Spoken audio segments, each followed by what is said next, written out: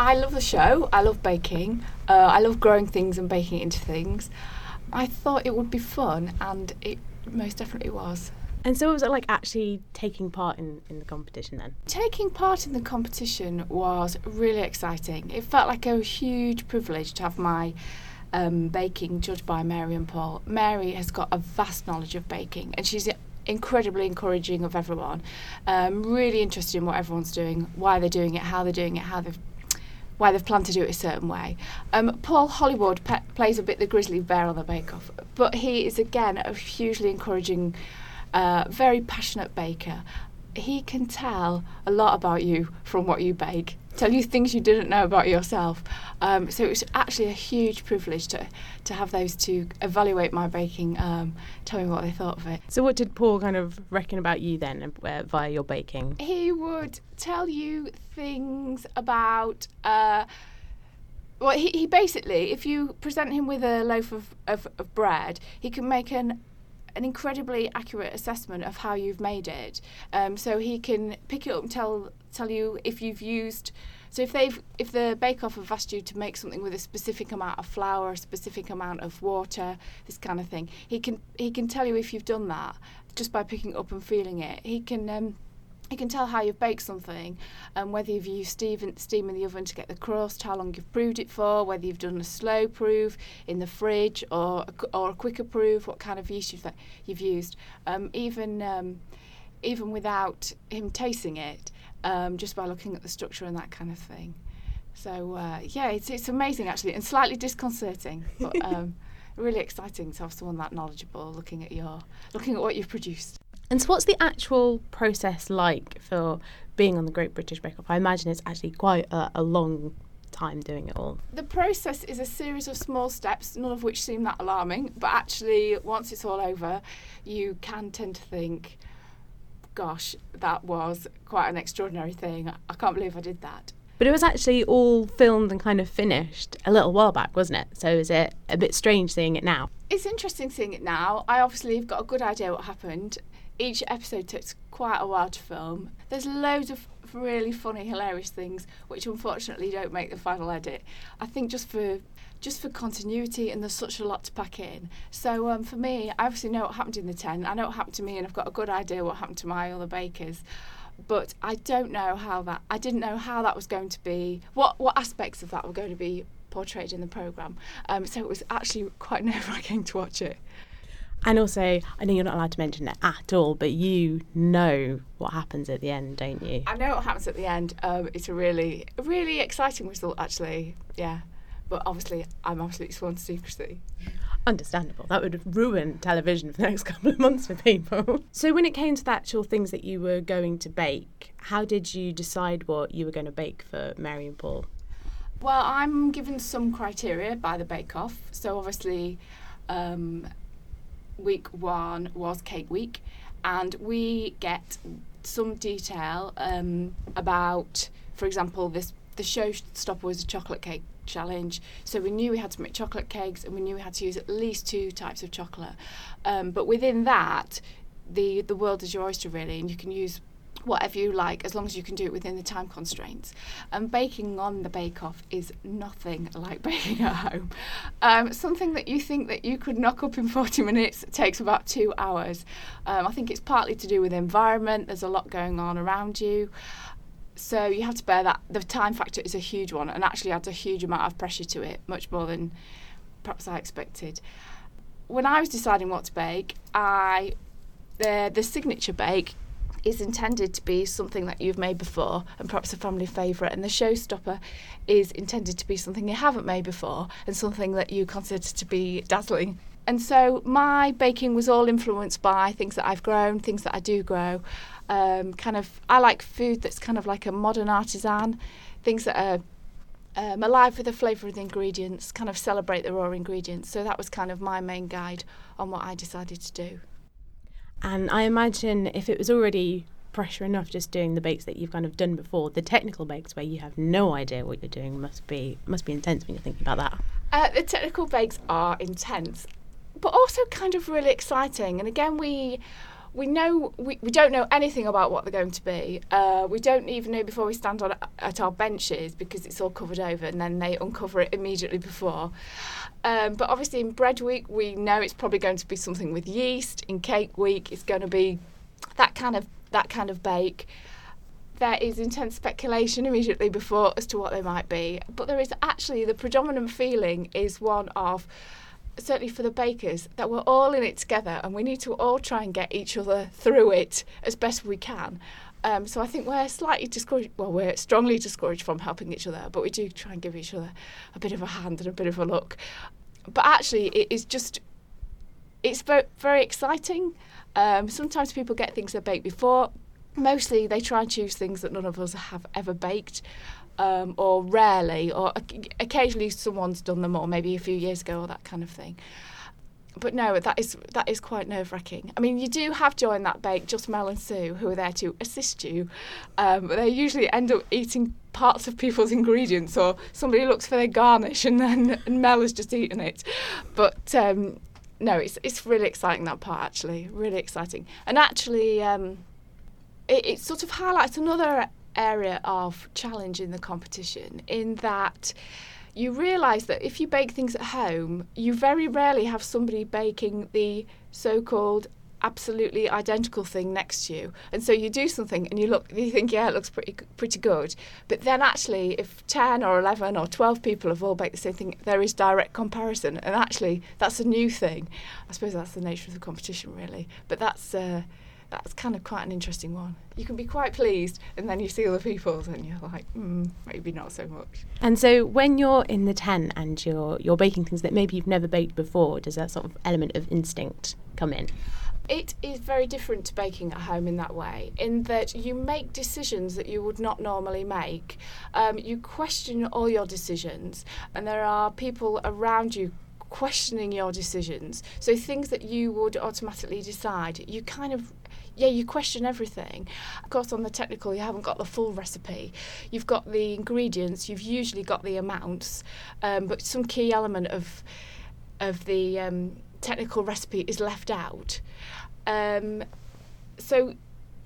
what you haven't got is the time to just think, well, hang on a minute, what is this and what have I done before and how would I check that? So, for example, with the muffins, where I had a little bit of raw dough, that was partly a timing issue, but also if you were at home, you would just clearly think that needs to be hotter and make comparisons. But there is the intense pressure to make a decision, and you've got to just come up with the answer. And then once you've done it, there is like no going back from it.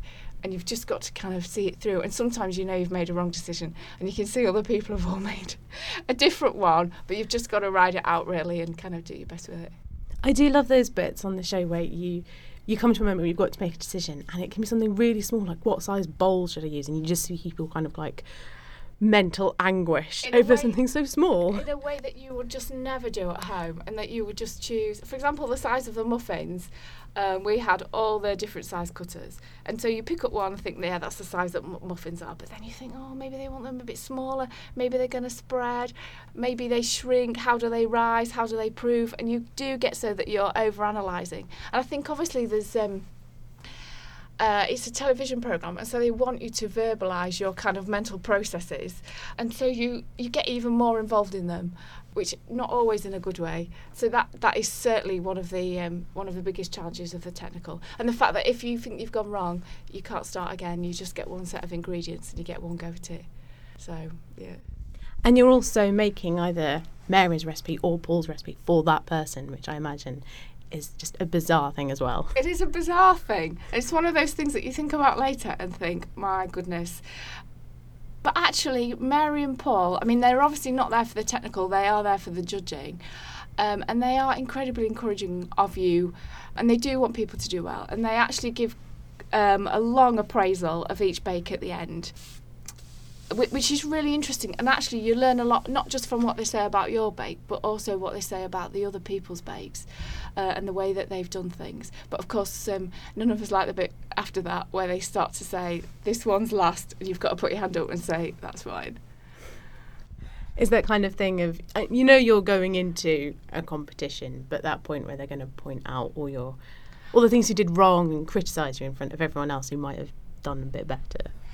At the point of judging, because obviously with the other contestants, we get to know each other quite well because we spend a lot of time together over the course of filming for one episode.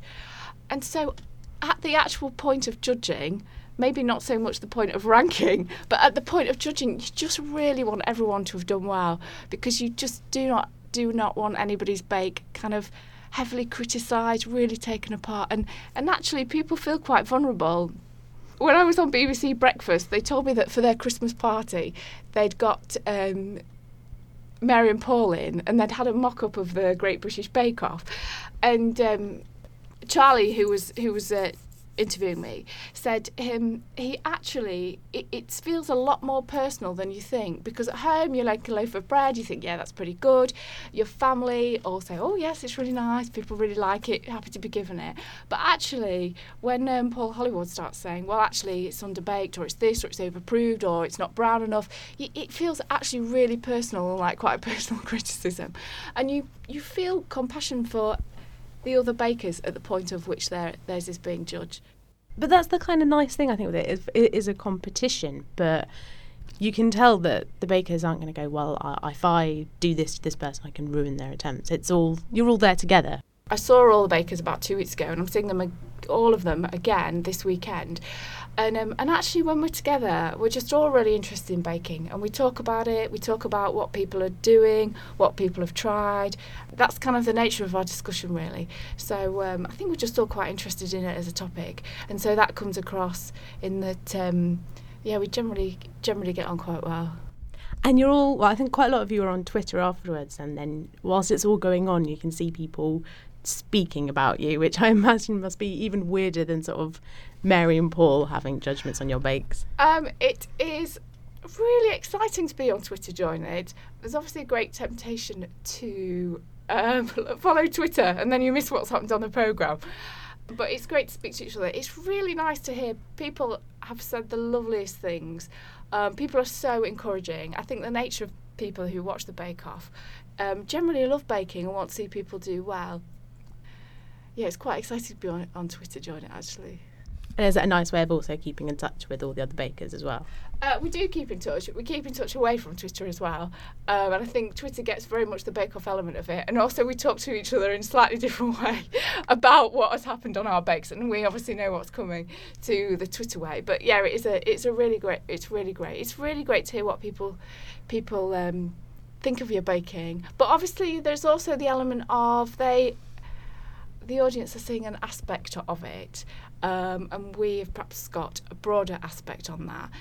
We're sometimes surprised by what they show, but broadly, no, it's really fun, really exciting, and brilliant. The social media aspect of the Bake Off is quite big, actually, and adds a lot to watching it. And now, unfortunately, you were went in week 2, and so what was it like actually having to leave the Bake Off tent?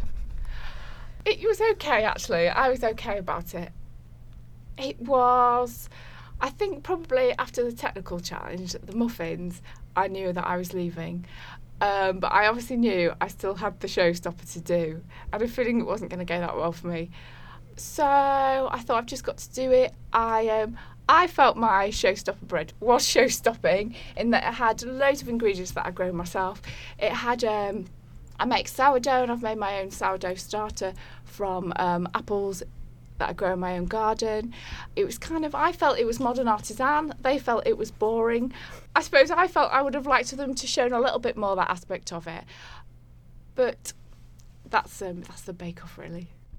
And so what have you learned from being in that little part of the Bake Off then? It has certainly broadened my horizons of the range of ingredients in baking. It's made me much more creative about recipes. I think before I entered the Bake Off, I had always followed a recipe, maybe slightly adapted it, but broadly followed it. But now I've got a much greater understanding of creating recipes, and that for a lot of things, bread, cakes, all different pastries, that there is it's a bit like it's whether baking is sort of an art or a science, and there is a scientific element to it in that certain proportions of ingredients must be dry, certain must be wet, this kind of thing. But then there's sort of a creativity in it, in that within that there's a lot of flexibility, and it's really opened my mind to that, actually. And I think they said a popular belief is that if you change 3 significant elements of a recipe, not just adding a pinch of salt or a slight flavour tweak, but 3 significant elements, then it's considered to be a new recipe. So I suppose I'm much more, well, I like to think adept, but I'm certainly much more interested in creating new recipes of my own with the ingredients that I've got, rather than just following ones, which I think is probably what I did before. And outside of the bake-off, you're a gardener, so you have this kind of more, I would imagine, more of an understanding of ingredients and things that you can grow and incorporate in food as well. And so did that help you with coming up with recipes and coming up with how to approach the show?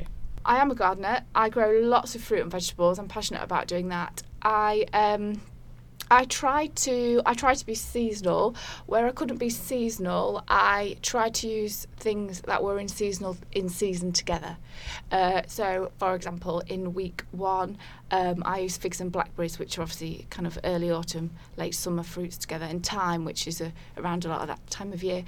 And also, when I planned my recipes, I basically thought about fruit or vegetables that I was keen to use, and then planned it around that. So that was probably the essence of the start of each of the things that I planned. And so has your sort of, I don't know if it would have, your idea of things that you've learnt from Bake Off had an impact on things that you like growing as well now?